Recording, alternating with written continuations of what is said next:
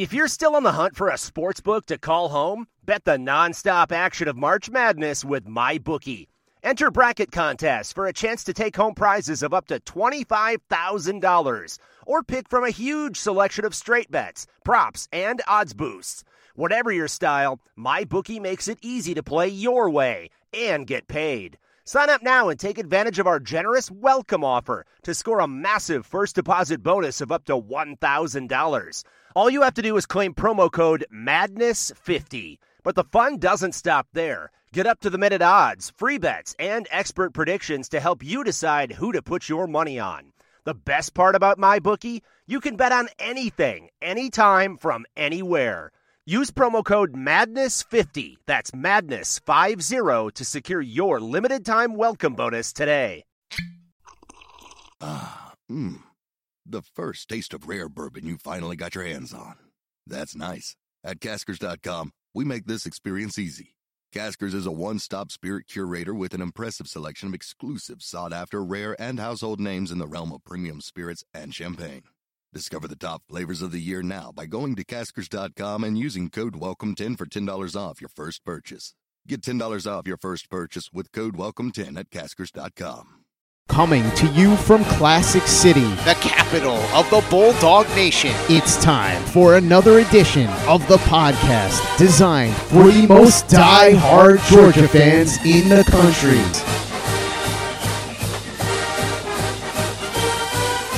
What's up, guys? Welcome back to another edition of the Glory UGA podcast, brought to you by our great friends at MyBookie. I know a ton of you have already taken advantage of the great promo deals that MyBookie is offering this year, but there's still some time left. If you haven't taken advantage of it yet, there's still a little bit of time left to jump in on all the action. It's so simple, guys. All you gotta do is go to mybookie.ag, sign up for a brand new account, and when you do, use our promo code UGA to get a 50% bonus on your first deposit for all new users. Or if you want to avoid the playthrough, you can always use the other option, which is promo code 200CASH to get a 10% cash bonus, no strings attached, straight to your account up to $200. So jump in right now while you can at mybookie.ag.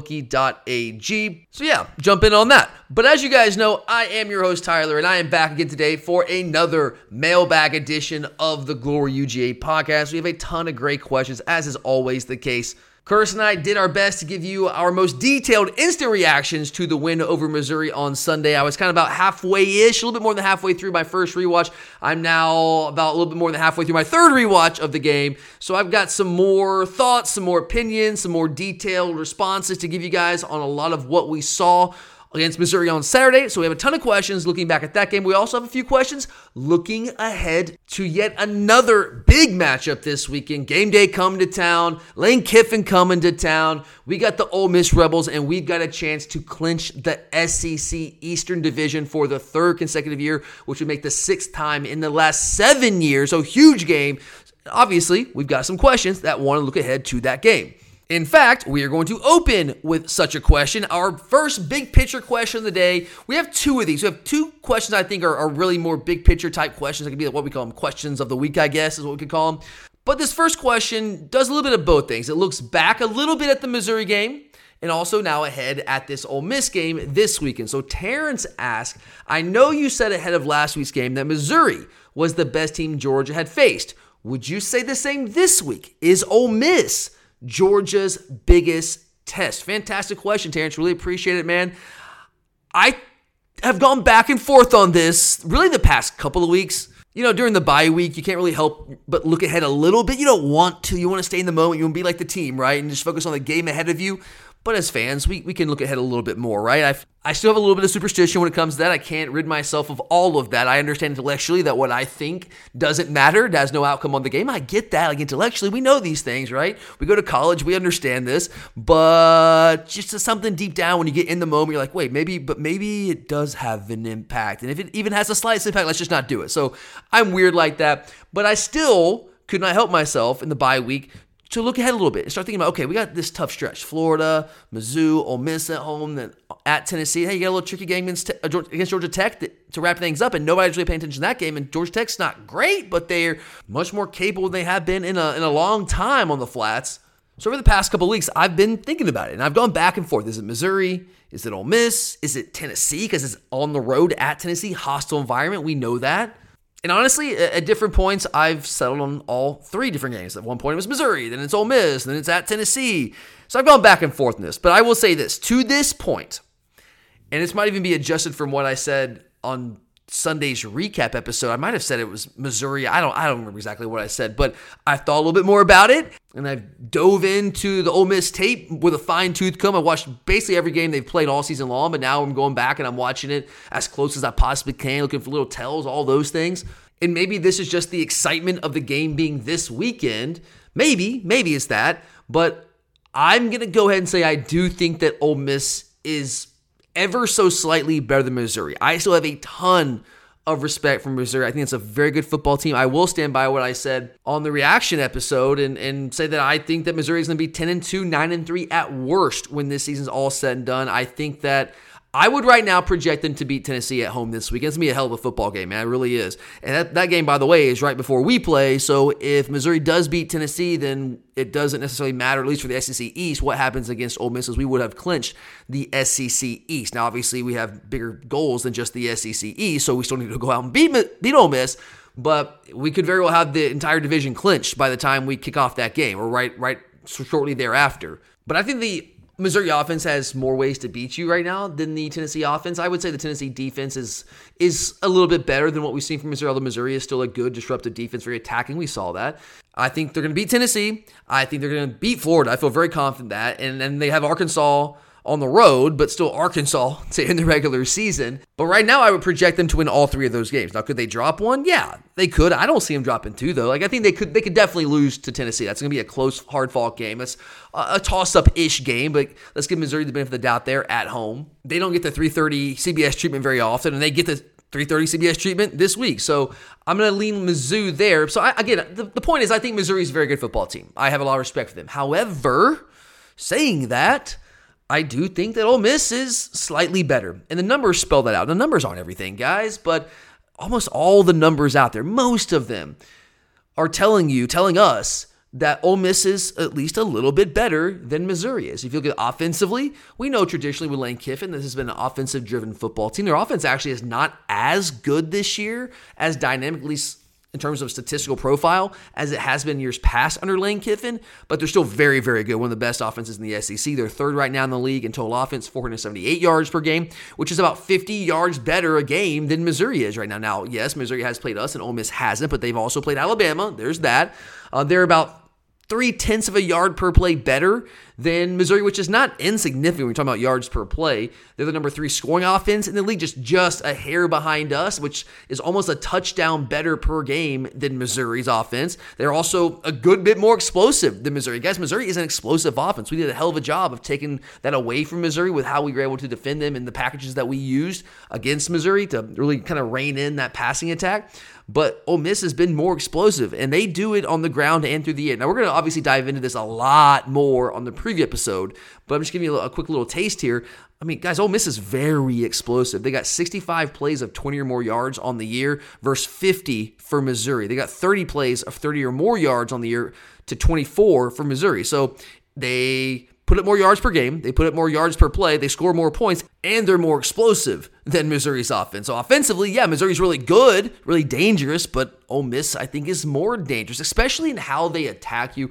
We'll get into this again so much more when we do the preview episode, but there's so much misdirection, guys. There's a lot that Missouri does, especially the outside zone, that we don't see that much, but there's a ton that Ole Miss does that we just don't see. We have no frame of reference with, so that's going to be a challenge, man. It's going to be a challenge. It really is almost like modern-day triple option offense. That's really what they run, more or less. It just looks a little bit different than what Paul Johnson ran back in the day.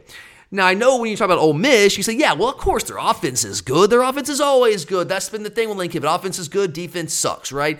Well, typically, yes. And while their defense is not elite by any stretch of the imagination, I'm not going to try to make it out to be, it is a much improved defense from what we've seen at Ole Miss under Lane Kiffin. I mean, going back to the COVID years, one of the worst defenses in the history of the SEC. Now, that was COVID, and, take it for what it's worth, but they were not good. They weren't good the year after. Last year, they got a little bit better, but this year, they brought in a new defense coordinator. They brought in Pete Golding from Alabama, and he has changed their entire approach, their scheme. He's changed really everything about this defense. Again, they're still not elite. They still don't have that type of personnel, but make no mistake about it, guys, they are much better, and they do have good players at spots. They just don't have them everywhere on that defense. Or secondary can be lit up. Let's just say that. But their front seven, front six, pretty good, pretty disruptive. So if you look at the defensive numbers, they're actually also better than Missouri, believe it or not. I know that's not what you think about when you think Ole Miss, but the numbers are what they are.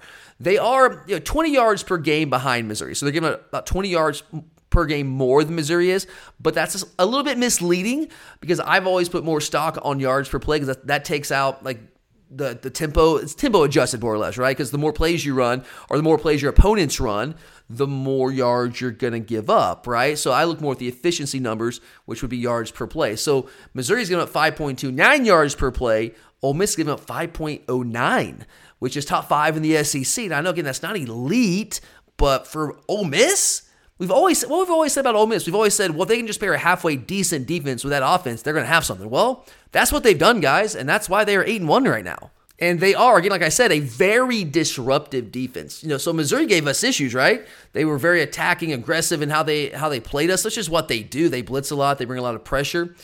And they sacked us 3 times. We had 6 sacks, guys. We had given up 6 sacks all year long through the first 8 games coming into that game against Missouri. They put up 3 against us. So like a 50% increase in the sacks they've given up in one game. Well, Ole Miss is more disruptive than Missouri is. They're second in the SEC in sacks. Missouri's number 5. Ole Miss is also third in the league in tackles for loss. Where's Mizzou? They're 9. Now, of course, I know we can dig a little deeper, and we will do that in the preview episode, but I just want to give you guys some basic numbers here to give you the idea behind why I'm saying that I do think Ole Miss is a little bit better than Missouri. I do think both of these teams are 10-2 good. 10-2, 9-3 at worst good. I think that's what these two teams are. I wouldn't say there's a massive gap or any sort of significant separation between Ole Miss and Mizzou, but I would lean towards Ole Miss. I think there's more ways that they can hurt you offensively. I think they have more dynamic weapons on offense. I think their scheme is even more unique than what Missouri runs, and defensively, they are simply more disruptive. And I think you could also argue they've played a more difficult schedule. I mean, Missouri's played us at this point. Ole Miss has played Alabama. They've also played LSU, which I know they have issues defensively, but still one of the most the most dynamic offense in all of college football. I still think if Jaden Daniels hadn't gotten hurt late in that game against Alabama, they still had a shot to win that football game. I knew if they won the game, it was going to be in a shootout, but it didn't happen. They got hurt. He got hurt, and they couldn't stop Alabama because their defense is terrible. But they played Tulane on the road. Now Tulane didn't have their starting quarterback, Michael Pratt, in the game. They still played Tulane on the road. Tech isn't any good, but it's a Power 5 opponent. They got them at home. Played A&M now. They've gone on the road to Auburn just like we did. Kind of like us, they struggled some on the road against Auburn. And maybe the more you think about it, their schedules are fairly comparable. Missouri did play Kansas State at home, so that's a tough non-con opponent. So pretty comparable schedules. But if any way you slice it, most of the categories that we talked about with the statistical profiles of these two teams, Ole Miss is better. And honestly, when I watch them play, I have a lot of respect for both of them. I've felt most of the year that Ole Miss has a slight bit more to them offensively, and has always kind of concerned me a little bit more, although, I had a ton of respect for Missouri. All right, let's move on to our second big picture question here. Let's knock both of these out. Our next one comes from All CFB, our guy Sam, who runs that. So if you guys aren't following All CFB on Twitter, on Instagram, make sure you're doing so. I know a lot of you are, but make sure you are following him at All CFB. But Sam asked, with the playoff picture coming into focus, who is your projected top 4 right now? Yeah, man, this is a great question. We are getting to that point in the season, guys. We have the playoff rankings have already come out. The first one, the second one's coming out here tomorrow. Yes, I am recording this on Monday, a day early, because I have to go see Theo Vaughn here in Athens at the Classic Center tomorrow. I don't have to. I get to. I'm excited about that. So I had to record this a little bit early. So I have not seen the second college football playoff rankings release. But based off what I have seen and where I am right now watching all of these teams, I think the top 4, and the way I read this question, Sam, I could be wrong here, man, but the way I'm reading this is like when it's all said and done, the final rankings release, who's going to be the top 4. I think the winner of the SEC championship game, Georgia or Alabama, if it is one of those teams with 1 loss, I think that's going to be the case. I think whoever wins the game will have 1 loss, or potentially 0 in our case, if we can get to that point. Still have a lot of tough games ahead of us, but we could potentially have 0 losses. But I think the winner of that game is going to have a spot in the college football playoff. The winner of the Big Ten is going to have a spot in the college football playoff, whether that is Michigan or Ohio State. I know Michigan obviously has a big matchup with Penn State this weekend. I know that's in Happy Valley. I still like Michigan in that game. I just don't trust the Penn State offense. I don't think they're good enough right now to score enough points on Michigan to win that football game. I actually don't even know what the spread is right now. I need to check that out. But I would project Michigan to win that game. I think you're going to see Michigan defeat Ohio State once again. Now, we'll see without the sign-stealing stuff. I don't know. But I still think Michigan's a better football team. They get that game in the Big House. I think it's probably going to be Michigan. But Michigan, Ohio State, whoever wins that conference. I think Oregon's going to get in, guys. I don't think Oregon's losing again. I don't. I actually hope it's Washington. I know I love Dan Lanning, but I have a ticket on Washington to win the Pac-12, and I also have a ticket on Washington to make the college football playoff. So they're still in it. Obviously, they're undefeated, but they have been getting by with the skin of their teeth here the past couple weeks, and some of those games have not been against very good football teams. Like Stanford a couple weeks ago outgained Washington. So that hasn't been altogether inspiring with Washington, but they've still won football games. They do have that win over Oregon. I think Oregon's a better football team. If Dan Lanning just didn't go hyper aggressive in that game, they win that football game. It's pretty clear to me. So I would project Oregon. I think Oregon is one of the best 4 teams in the country right now. So I'm going to say Oregon gets to the Pac-12 with 1 loss, wins the Pac-12 title, and makes it to the college football playoffs. That gives you 3. If it's not Oregon, it's going to be Washington. I think whoever wins the Pac-12, Oregon or Washington, is going to do so with 1 or fewer losses, and they are going to make the college football playoffs. So that's 3 right there. Now, the 4th spot is where things get a little bit interesting. You have Florida State sitting out there, still undefeated. You also have Texas sitting out there with 1 loss in the Big 12. And then you have the SEC championship game. So what if we get to the SEC championship game? We're undefeated. Now, obviously, we have 2 tough games, 2.5-ish tough games. Do we want to call Tech a tough game? I don't want to call Tech a tough game, but 2 really tough games and maybe a trickier game than it usually is against Georgia Tech at the end of the season on the road, following this stretch of really tough games. So if we can get through this stretch undefeated, and let's say we face Alabama in the SEC championship game, and let's say for some reason we drop that game.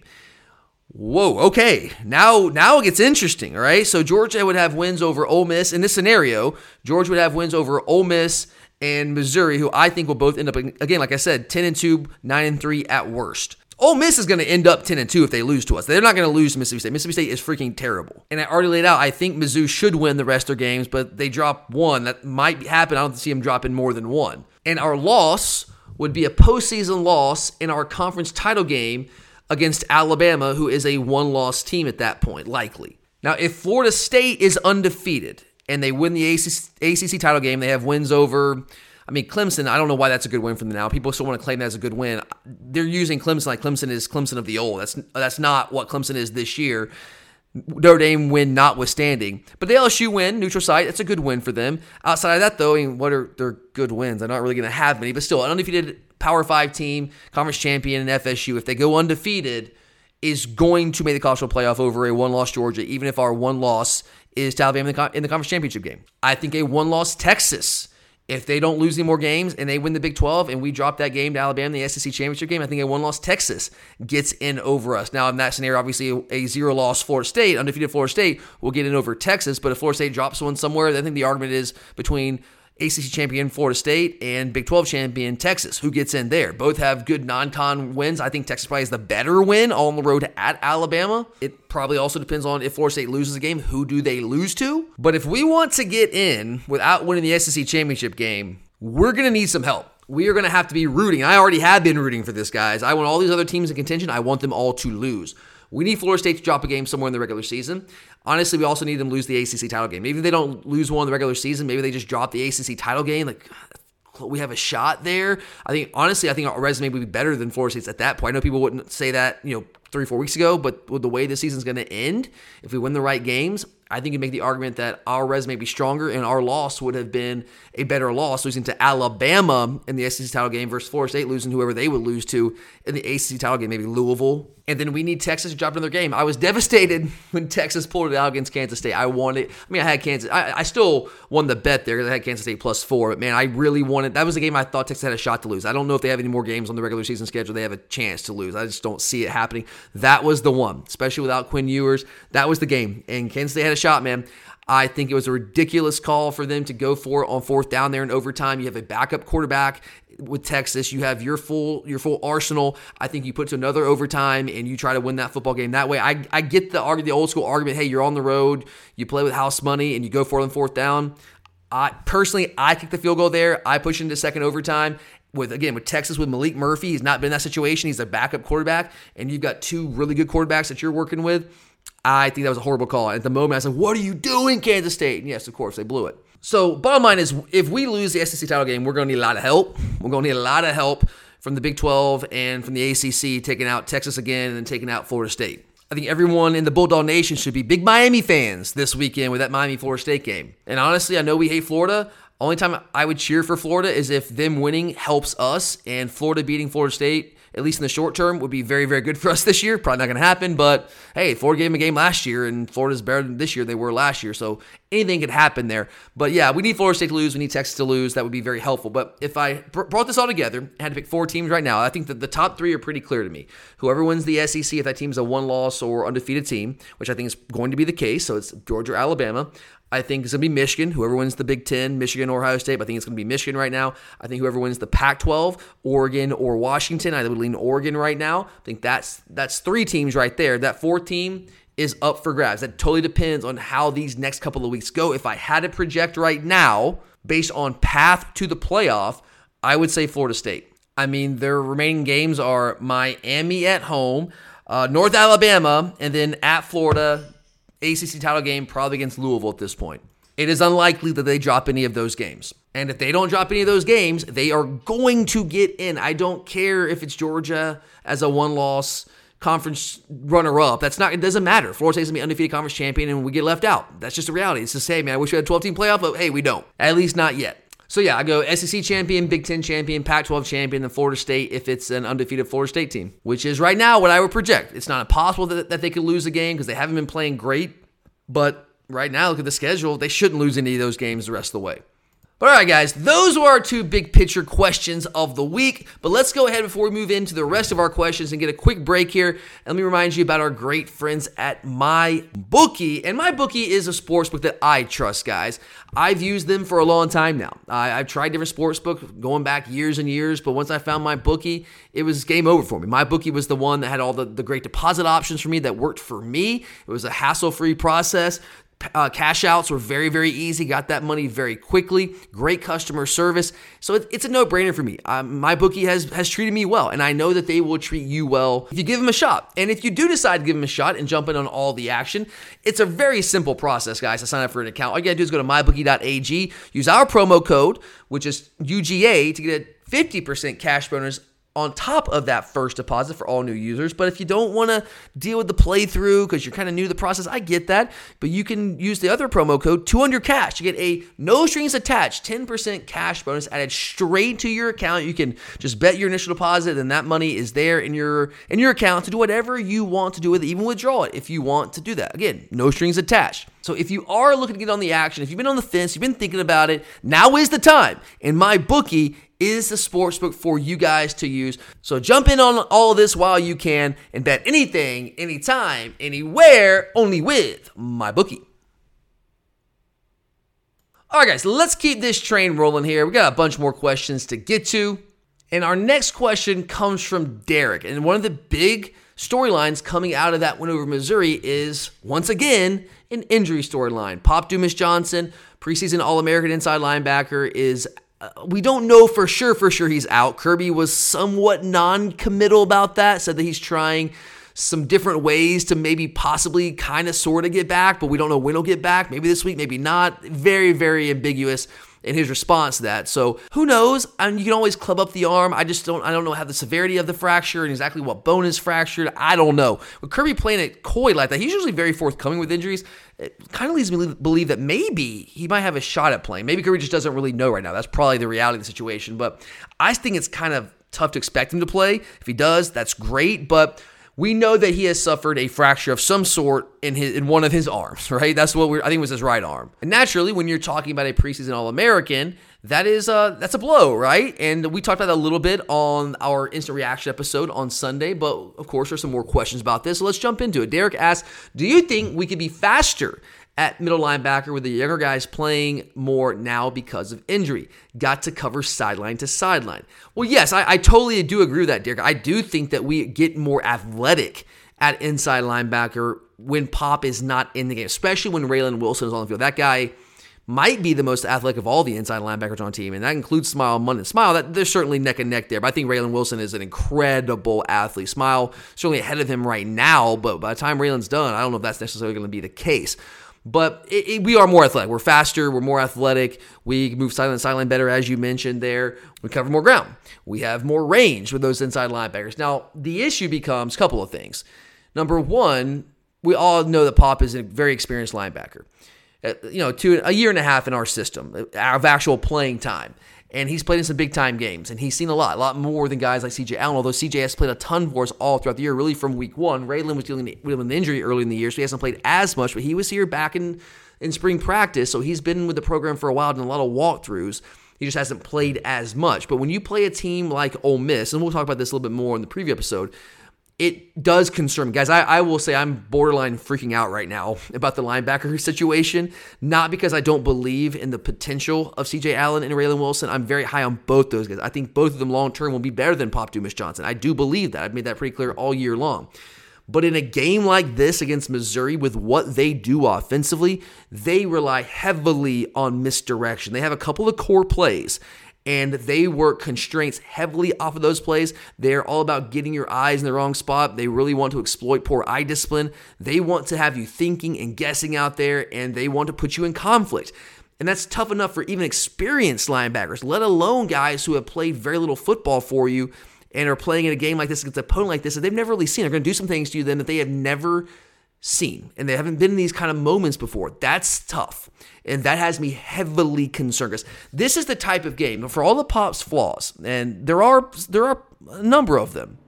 He's not the greatest athlete, but these next two games, Ole Miss and Tennessee, are games that Pop Dumas-Johnson is built for. Those are the types of games that guy thrives in. When you play teams that want to run the football between the tackles right at you, that is what that man is built for. That's what made him a preseason All-American inside linebacker. The guy doesn't run side on the sideline as well as anyone. I think every other inside linebacker on the team is more athletic than Pop, but between the tackles, he's the best, at least right now. I think C.J. Allen can be that guy eventually. Right now, Pop is that guy. So his experience and just the fit for these next two offenses is very, very concerning for me. I know how that sounds coming from someone who has been very critical of Pop at times, not just this year, but even going back to last year. But as I've said all along, it's not that Pop isn't a good player. I just think that he doesn't play to his abilities all the time, and there are some clear deficiencies in terms of athleticism. He's also become a really good blitzer for us. And when we don't have a ton of natural pass rushers, losing that does hurt. Now, we have been fortunate that we are starting to see the emergence of some more of these pass rushers, but we're still only getting guys like Jalen Walker and Damon Wilson on the field really when we're in our dime package. I know we ran that more against Missouri than we typically do, but I don't know how much you will do that against Ole Miss, because they do want to run the football right at you. This is a very physical offense. I know you think Lane Kiffin, you think, spread it out, finesse. No.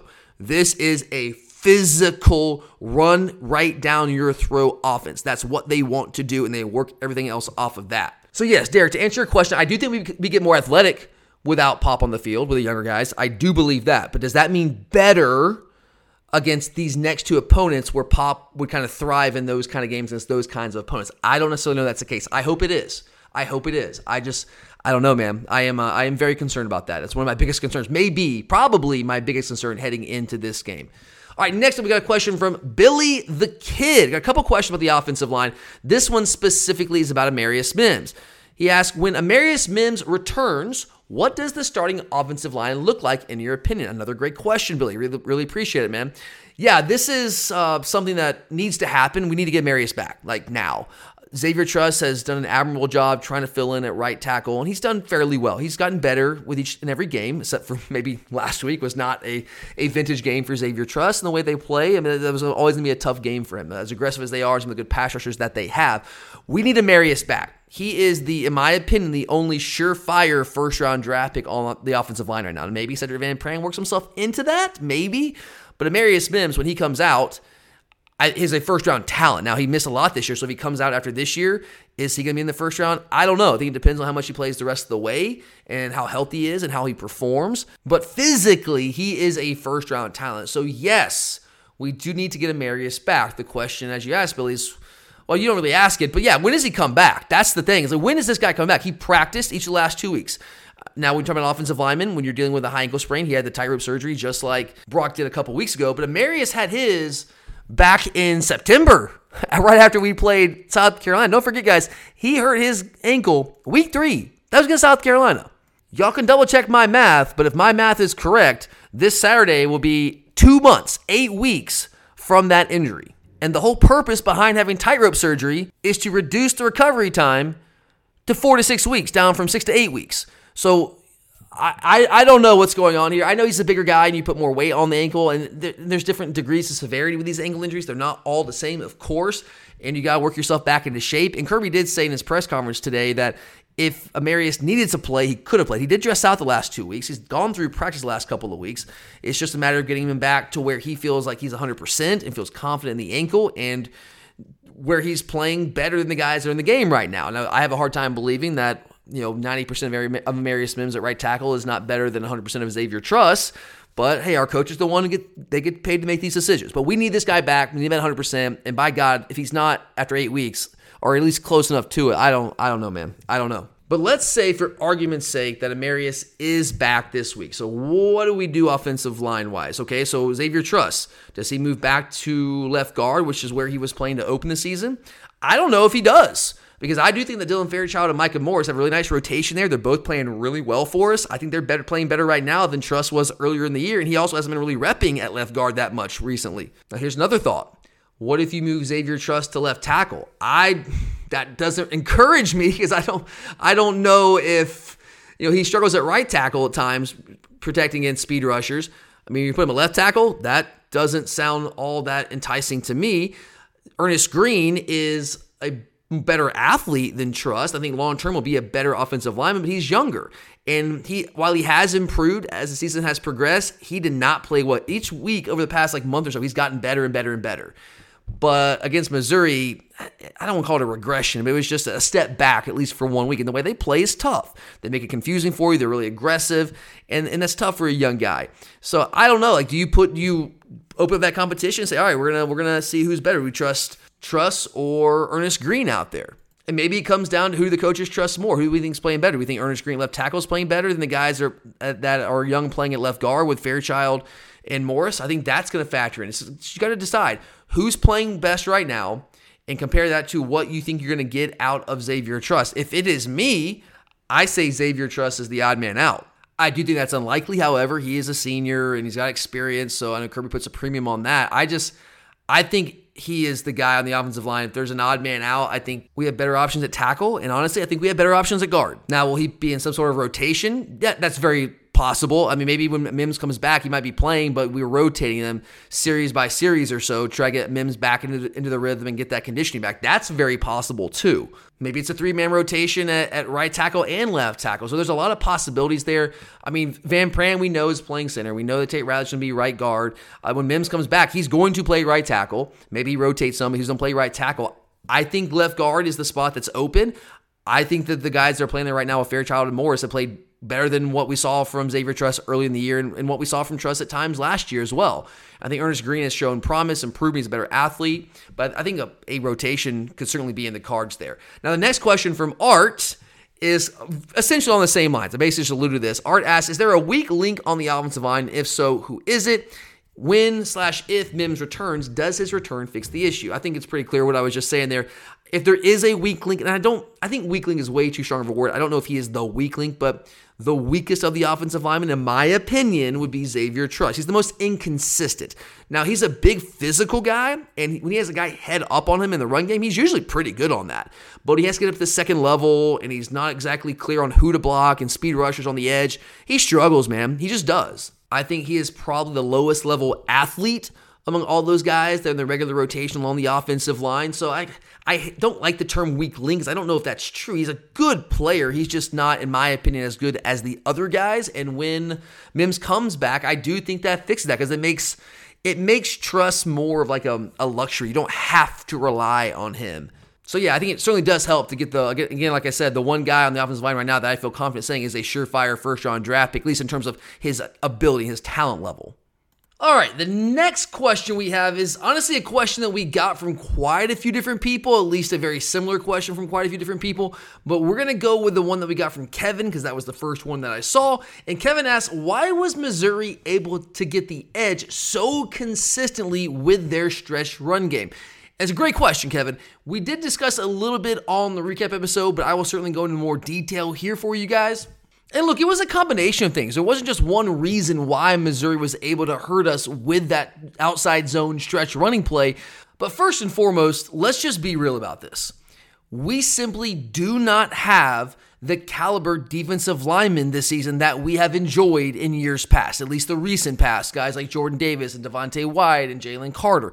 We don't have those guys on the interior of our defensive line, which means that we are not able to control line of scrimmage as well as we have in the past couple of seasons. Also, when you don't have those type of guys on the defensive line that command double teams, command all that attention, it allows offensive linemen to get up more to the second level and on your linebackers more than they have in years past. That's one of the reasons that Nakobe Dean and Quay Walker and Shane Tindall, all those guys were so good, is because they didn't have dudes in their face. They were running free more often than not because Jordan Davis and Devontae Wyatt and Jaden Carter were eating up all of those blocks. This goes back to something I was talking about, I think during the bye week on the mailbag episode. We have a lot of guys right now on the defensive line that I believe are better fits as one gap defensive linemen. Their primary strengths, guys like Warren Brinson and guys like Christian Miller, their primary strengths right now are their quickness and their ability to get upfield in between gaps and create havoc in the backfield. Well, that's great, but traditionally what we have run at Georgia under Kirby Smart is a heavy two-gap system with our defensive linemen where we are controlling line of scrimmage, we are playing two gaps, we are reading the offensive lineman, we are reading the running back, and we are commanding a lot of double teams. And when you play football like that, one of the reasons we lean towards playing more of a two-gap style defensively is because it frees up the linebackers to run free and make plays. And that's a key part of what we try to do schematically with our defense. That has been more difficult for us this year. We're kind of caught in between here. We're kind of in a square peg, round hole scenario where we're trying to play our traditional two-gap stuff, but we don't really have the personnel to do that effectively or as effectively as we have in the past. Nas Stackhouse is really the only guy that does that consistently well. Zion Logue at times can do that, but not particularly well. There's a reason he was behind all those other guys the past couple of years. But if you allow your guys to one gap and you allow them more free reign there on the defensive line, well, if you don't get to the quarterback and you don't get to the running back, you don't make the play in the backfield, oftentimes that creates those natural running lanes for the offense to exploit. And now you have those offensive linemen that previously, in the past couple of years, were still blocking our defensive linemen. Well, they're now up on the linebackers. So if the defensive tackle, if they're one guy, but they don't make the play in the backfield, well, it's much tougher for the inside linebackers to now make the play because they have more guys in their face. So that's certainly a part of it. But another part of it, at least on Saturday against Missouri, was the personnel packages that we were using in that game. Now, we did not use our dime package exclusively in this game, but we came out in the first drive, guys, and we were in that dime package. We were trying to force Missouri to run the ball at us and do it consistently enough to be able to score enough points to be able to beat us. That was the calculus that we went into that game with defensively, with our game plan. We were playing the odd. What I've often said for years now on this show is just, back to my coaching days, this is what you try to make an offense do. You try to make an offense play left-handed. What I mean by that is you try to make them do what they aren't good at. You don't let them beat you doing what they do, what they want to do, what they're best at. You have to make them beat you doing something other than that. And what Missouri was best at really all year was creating big plays in the passing game with that Luther Bird and Brady Cook hookup. So how do we try to make them play left-handed? How do we try to take them out of that? Well, we responded with our personnel packages. We used our dime package, which we typically exclusively use in third and long situations. We were using that on standard downs. Again, not every single series, not every single situation, every single down, but liberally throughout the game. And why do you not see us do that on the regular on standard downs in other games? Well, because we are vulnerable to the run with that personnel grouping. When you have Jalen Walker, as dynamic as he is as a pass rusher, and I do believe he's the best pass rusher, natural pass rusher on this team, him and Michael Williams. Right now, I would give the edge to Jalen because that dude is just explosive off the edge. But he's not really a jack linebacker. He's an inside linebacker. He's bigger than your average inside linebacker, but he's still not as big as your typical jack linebacker. And Jalen Walker played 50% of our defensive snaps, guys, against Missouri. 50%.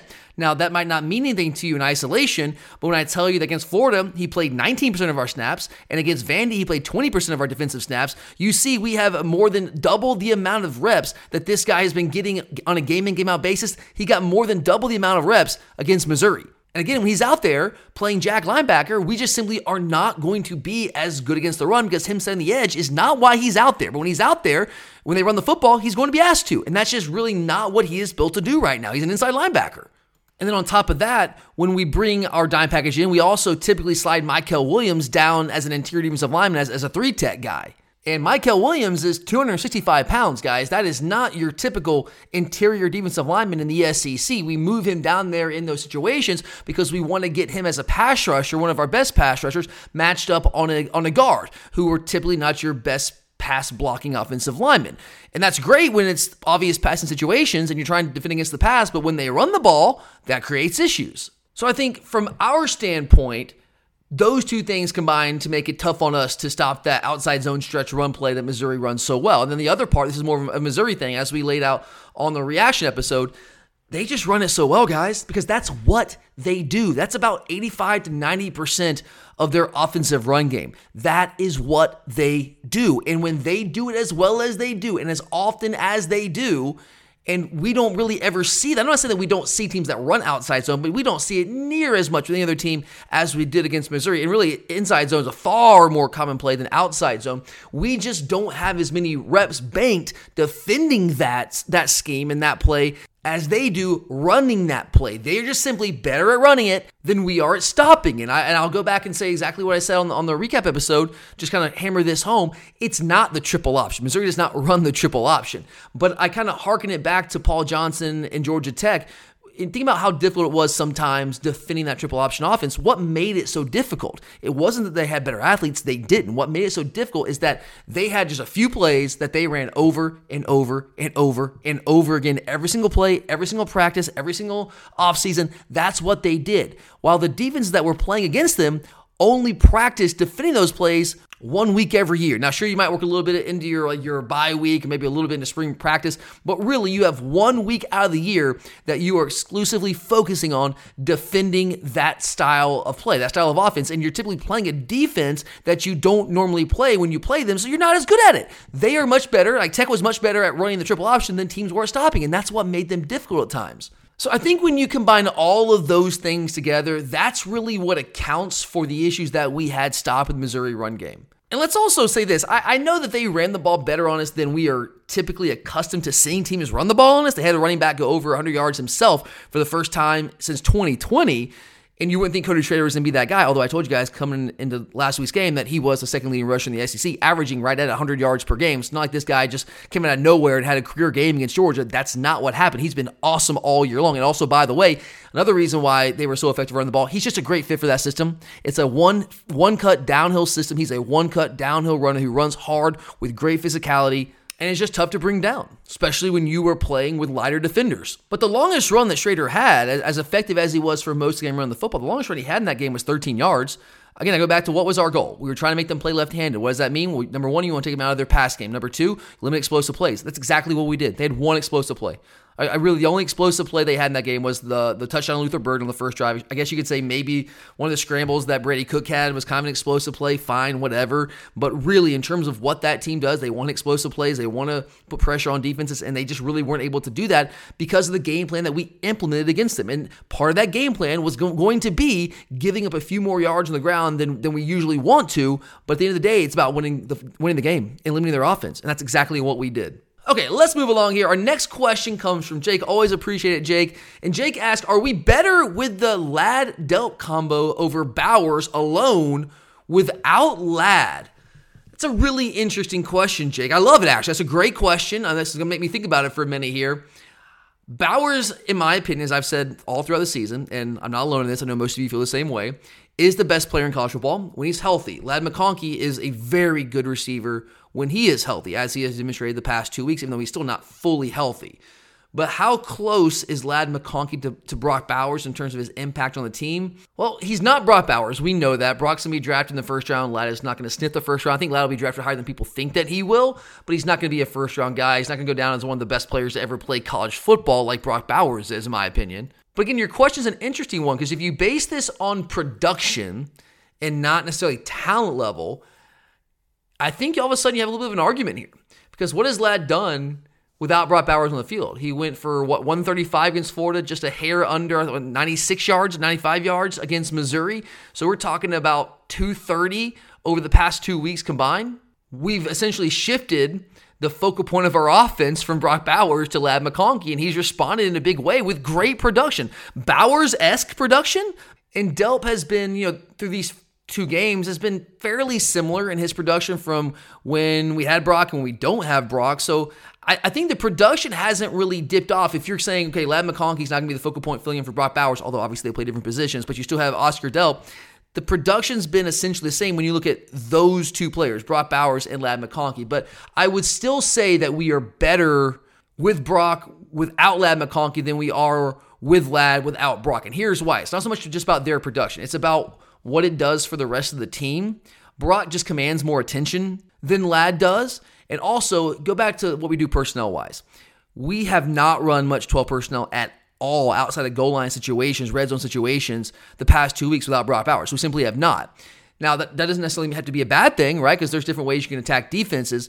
But one of the things that has made us so effective over the past couple of years, going back to when we had Darnell Washington and Brock Bowers, was the ability to create mismatches in those advantages from a matchup standpoint when you're in 12 personnel. Because what do defenses have to do? When you have Darnell Washington, you have Brock Bowers, you have Oscar Delp, you have Brock Bowers on the field, they have to respond with heavier personnel to defend our run game. Because if you don't, then we're going to run the ball at you. And that's one of the reasons I was concerned about our run game earlier in the year. But we've started to get that figured out more. Obviously, it wasn't a banner day on Saturday against Missouri, but we were fine enough in that game to be able to win it. But if defenses want to go with the heavy personnel, then now you give us a lot of advantages from a matchup standpoint in the passing game, and we just gut you. We just kill you. So I think it has been tougher for us to create the kind of matchups that we like to without Brock, and that's why I would say we're better. Obviously, you want to have both guys healthy. That's best case scenario, and I'm just very excited for the day that actually happens this season, because then we'll really have something. We've been one of the best offenses, not just in the SEC, but in the country, without both those guys really healthy at the same time. But that day is coming at some point. But if we had to pick one or the other, Brock without Ladd or Ladd without Brock, I would still lean Brock without Ladd. Because number one, I do think Brock Bowers is just a better overall talent. Number two, I think it creates better matchups for us in the passing game and also the run game as well. All right, guys, we still have plenty of questions left, but I do want to take a quick break before I forget here, because I will forget, and remind you about our great friends at Alumni Hall. Guys, the holiday season is essentially here. If you guys have wives like mine, as soon as Halloween is over, what do they want to do? Well, they bring out the Christmas decorations, and it's full steam ahead. Screw Thanksgiving. We don't even think about that. We're full steam ahead to Christmas, and I know a lot of you are probably maybe the same way yourself or have spouses that are very much the same way. So we are in the holiday season, guys. And now that we are in the holiday season, there is no better place to do the Christmas shopping for all the Georgia fans in your life, all your loved ones that are diehard Georgia fans like you and I are. There's no better place to shop for them than at Alumni Hall, because they're going to have whatever your loved one wants. They're going to have it. They have a great men's selection, women's selection. They have all the brands you could possibly think of. Honestly, guys, from a women's selection standpoint, they have by far the best selection of women's clothing that I have ever seen. And yes, I spend maybe even more time in the women's clothes than I do the men's, because I'm trying to, every time I go to Alumni Hall, I feel guilty. And I feel like, okay, if I'm going to bring something home for myself, I got to bring my wife something as well. So trust me, I spend a lot of time there, and I'm always impressed by the selection of women's clothing they have. My wife is never disappointed with what I bring home from Alumni Hall. So do yourself a solid if you're shopping for yourself, or do a solid for the loved ones in your life and pick up all the greatest Georgia gear at Alumni Hall today. Get your Christmas shopping done. Get done early so you don't have to worry about it. And Alumni Hall will take care of you. Trust me on that, because Alumni Hall is where the Bulldogs shop. All right, guys, we are far from done. We have quite a few questions left. Let's try to roll through these. Now, these next, 3 questions that we have deal with the cornerback position. So Jamie asked, is Kamari Lassiter a first-round pick after this performance against Missouri? And you're right, Jamie. What a performance it was against Missouri by Kamari Lassiter. One of the better performances of his career, especially when you factor in he was playing a position that he doesn't really play. Now, he's been around for a while. He's kind of cross-trained at times, especially early in his career at that position, trying to find a way on the field. So it wasn't like he's never taken reps there, but not really in a game. So just an incredible performance and a clutch performance against a really good Missouri team and trying to take one of the best receivers, not just in the SEC, but in the entire country, in Luther Burden, out of this game. And when Luther Burden was matched up with Kamari Lassiter, he wasn't getting much. And when Kamari shows that he can play that position on top of how well he plays outside, we already know what he can do as an outside corner, but when you can show the ability to defend in the slot that way, okay, man, you just made yourself some money. Now, is Kamari Lassiter a surefire first-round draft pick? Has he worked himself into that? I can't sit here and say that definitively.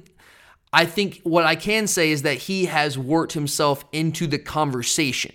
If he continues to put together performances like that down the stretch in high-profile games, if he has a good combine, has good interviews, all of that, I mean, all that stuff matters, right? But I think he's now on the radar, which maybe he wasn't altogether there prior to this game. I think it certainly opened some eyes, and it's putting that on film is going to do nothing but help his opportunity to maybe work himself into that first round. Now, right now, I still probably lean him being a second-round guy probably, but I don't think it's out of the question.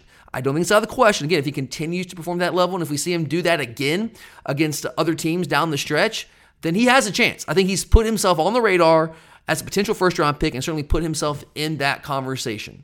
All right, the next question also deals with the cornerback position, but this one is not about Kamari Lassiter. This one is about Daylen Everette. Jason asks, is Daylen Everette a freshman or a redshirt freshman? Playing cornerback is hard, and developing while playing it is difficult. He's just got to get more consistent. I do agree with that, Jason. Playing cornerback might be one of the, I know it's one of the most difficult positions to play. It might be the most difficult position to play because you're out there more often than not. You're on an island, and when you screw up and you mess up, it's plain for everyone to see. Everyone just sees you get roasted. It's a tough spot, especially with the way the rules have been written these days, where you basically just can't even do anything to try to defend the receiver. I mean, it's very difficult to play that position and do it without committing penalties. They make it almost impossible, honestly, to do that. That's why I don't really believe in the concept of a shutdown corner anymore. I believe that used to be a thing once upon a time. We used to actually be able to play defense, but I don't know if you're even allowed to be a shutdown corner anymore with the way that the rules are written, the way the game's just officiated. Not even the way that the rules are written, that's part of it. Also, just the way it's officiated. I mean, offensive pass interference. I mean, I would say about half the pass interferences are really offensive pass interference, but they call that what, like 1/25 of the time? They never call that unless it's like a pick play. But the push-offs, that's very, very real. But if there's any kind of contact, whether it's the offensive or defensive player initiating it, they're going to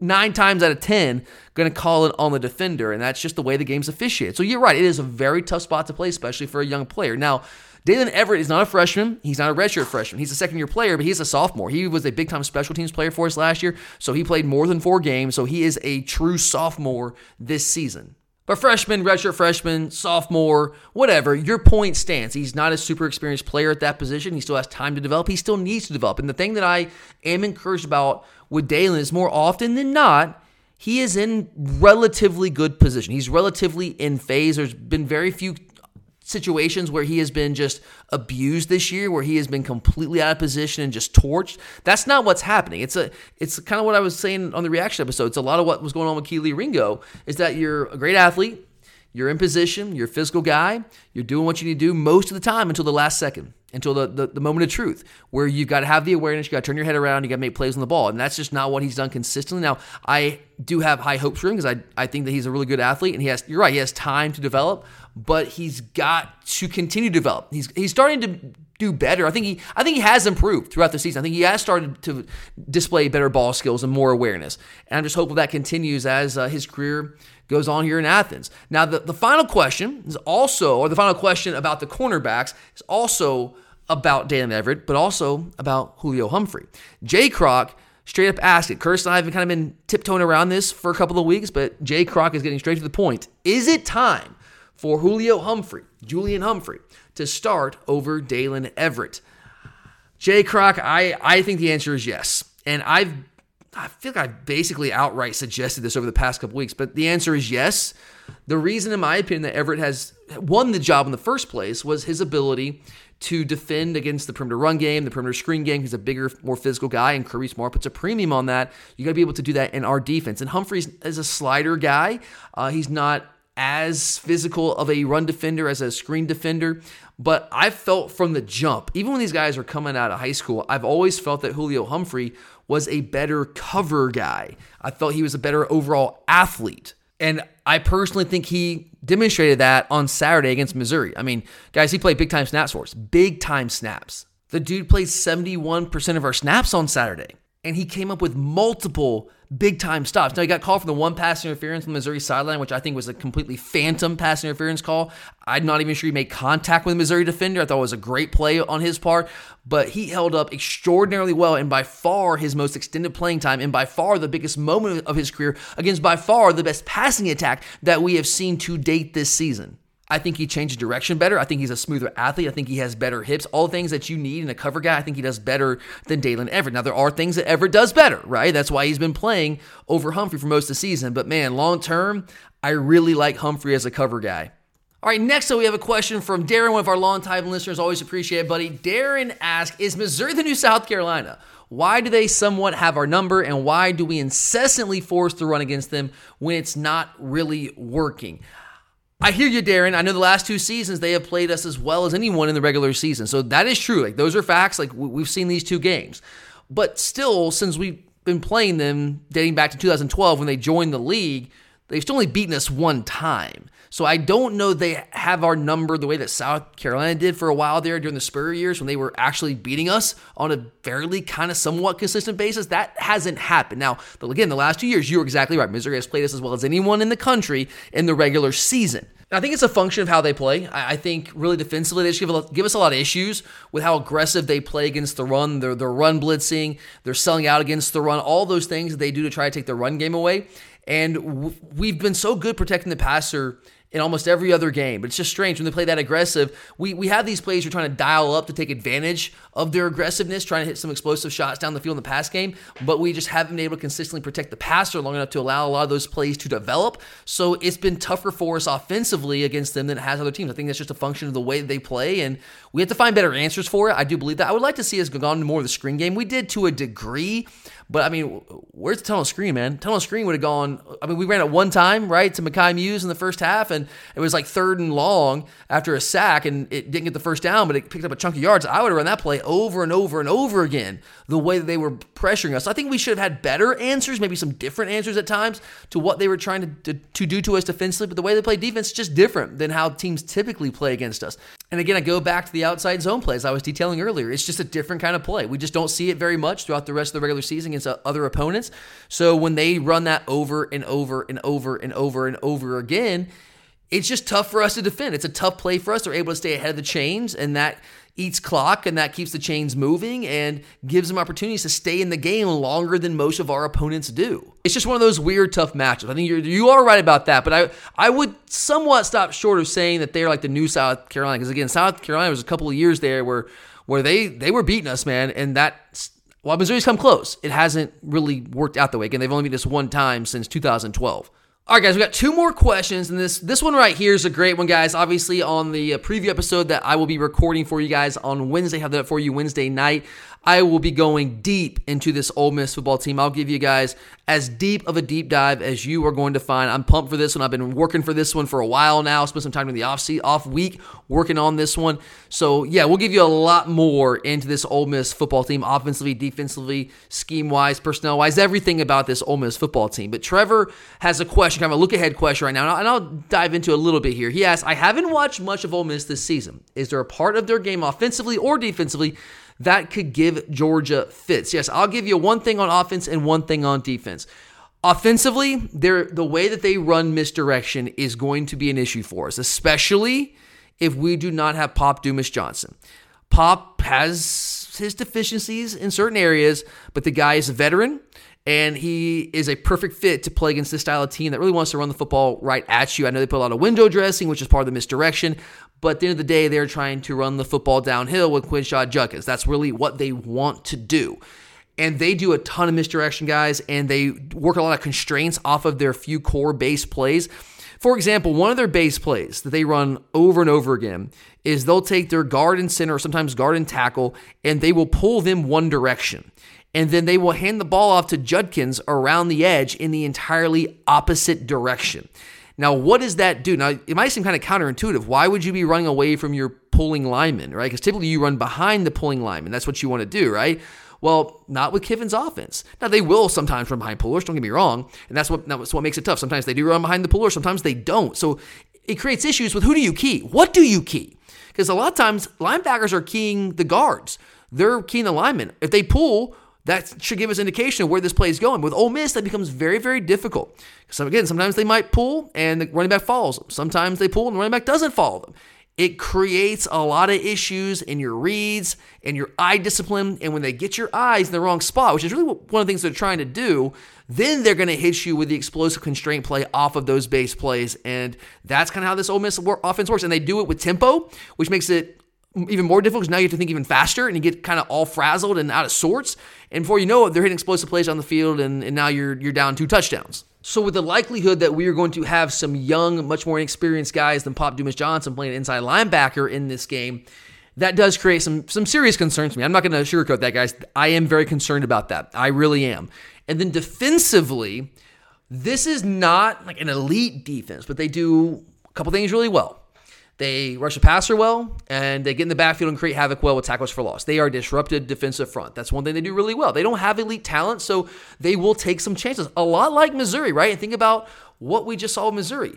With the run blitzes, that created a lot of issues for us. You think that Pete Golding, the defense coordinator, saw that? Hell yeah, he saw that. You better believe we're going to see a fair dosage of that again this week, and probably in some different ways. I also think they might have some better natural pass rushers off the edge. So we better have some answers. We better have some answers for a defense that's going to play us aggressively, a lot like Missouri did. Maybe not as aggressively as Missouri did, but aggressively nonetheless. We better have some answers for that and some better answers than we had against Missouri, some different answers than we had against Missouri, because that absolutely, we saw that cause us some issues against Missouri, and it's going to cause us issues again against Ole Miss if we do not find a way to respond to that better than we did against the Tigers. All right, guys, final question here. I saved this one for last because it's more of like a schematics question, and it's a good question. I wanted to make sure that I gave it enough time here. Lynn, who's been a long-time listener, really appreciate you, Lynn. Lynn asks, I'm wondering if you could explain what offensive pass interference is. I know it was overturned. Can a penalty be overturned? But what exactly is it? I know a lot about football, but sitting there in the stands with this going on, I admit I felt uninformed. Please help. Yeah, this is a great question, Lynn. So I know exactly what play you're talking about. They called offensive pass interference against us in the fourth quarter at that point, late in the second half, and it was a critical moment because that would have essentially pushed us out of any chance to score a touchdown on that drive. We're trying to go ahead by 2 touchdowns, right? I think it was a series following the Nazir Stackhouse interception, right? I think it was that series. And they called offensive pass interference on us. I'm sitting there screaming from the stands. As soon as they threw the flag, I said, hell no, hell no, hell no, hell no. Pick that flag up, review that, because I knew what they were calling. They were calling a pick play there. Okay, so what they were trying to say is that we were blocking beyond the line of scrimmage, and the ball was thrown beyond the line of scrimmage. When that happens, that is offensive pass interference. If the ball is thrown beyond the line of scrimmage and you have a lineman or another receiver downfield blocking, that's offensive pass interference, because you cannot create contact with a defender like that and keep them out of a play if the ball is thrown down the field. So if the defender can't stop the offensive player from making the catch, it can't physically, interfere with their ability to make the catch. Well, offensive players cannot physically interfere with the defender's ability to make the play if the ball is thrown down the field. But all bets are off when the ball is thrown behind the line of scrimmage. And we see this on a weekly basis, right? We see all these little screen plays, and you'll see offensive linemen get downfield. RPOs, this happens every single time teams throw RPOs behind the line of scrimmage. Now, there's different kinds of RPOs, but if you watch an offensive line and they get 4, 5, 6 yards down the field, they get a window, right, about 3 yards, 4 yards really. But if they get beyond that and they're blocking and the ball is thrown beyond the line of scrimmage, then that is offensive pass interference. However, if the ball is thrown behind the line of scrimmage, then it's not offensive pass interference. Guys can get out there, receivers can block, offensive linemen can block. That's why sometimes you run a screenplay and it gets kind of blown up and it gets delayed a little bit. The running back might go beyond line of scrimmage a little bit. And sometimes you see this on crossing routes where you have a guy from the slot kind of cross the middle of the field and he'll catch the ball behind line of scrimmage and have blockers out in front of him. You might see this like where Brock Bowers comes, we show like play action and he's playing H-back and then he comes across the formation, but instead of blocking the backside in, he heads out into the flat in a pass route. Well, when that happens, Brock is catching the ball behind line of scrimmage because we have receivers out there blocking for him already, because receivers are blocking like it's a run play. And so if Brock catches the ball beyond the line of scrimmage, then that's offensive pass interference. If he catches it behind line of scrimmage, it's all legal, all good. No worries there.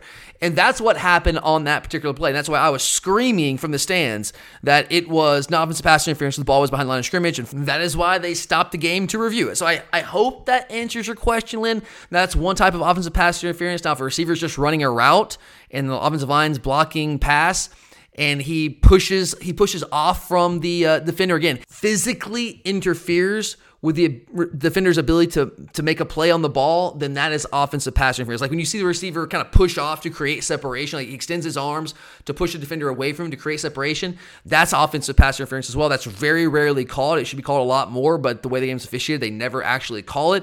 Another kind of offensive pass interference, you see like they call them like, offenses call them rub routes, defenses call them pick plays.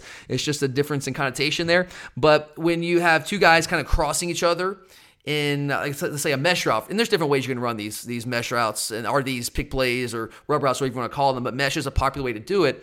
And when I say mesh, you have two receivers running from opposite directions, crossing paths with each other, and the idea is they are going to basically run each other's defenders into them, and that's going to make it tough for the defender to keep up with the guy across the field. He's going to have to run around the other receiver, come from the opposite direction, or he gets run right into him, and then it's just a pick. He's picked off, and now the receiver's running free on the other side of the field.